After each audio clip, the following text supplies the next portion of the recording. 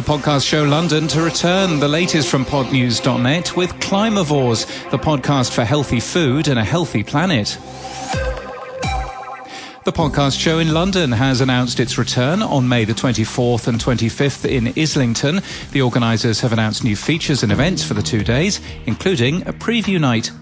Seeing loads of downloads from a mysterious app called Dalvik? You're not alone. They're all coming from Samsung Android phones, and we understand that the downloads are related to Samsung Free, the company's podcast app. We've identified the RSS user agent that those downloads are from. It's used by Samsung Free, but also used by others as well.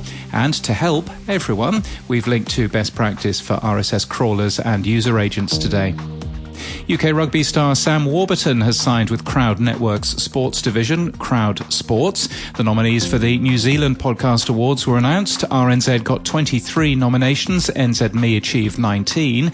The winners from the Audio Production Awards were announced. Our friends at Podbible went to the event.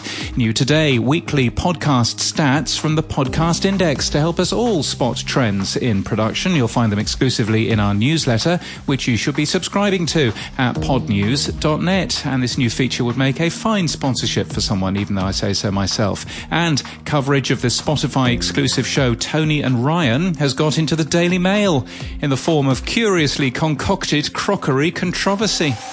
In podcast news, Someone Knows Something was recently named one of the best true crime podcasts of all time by Rolling Stone magazine.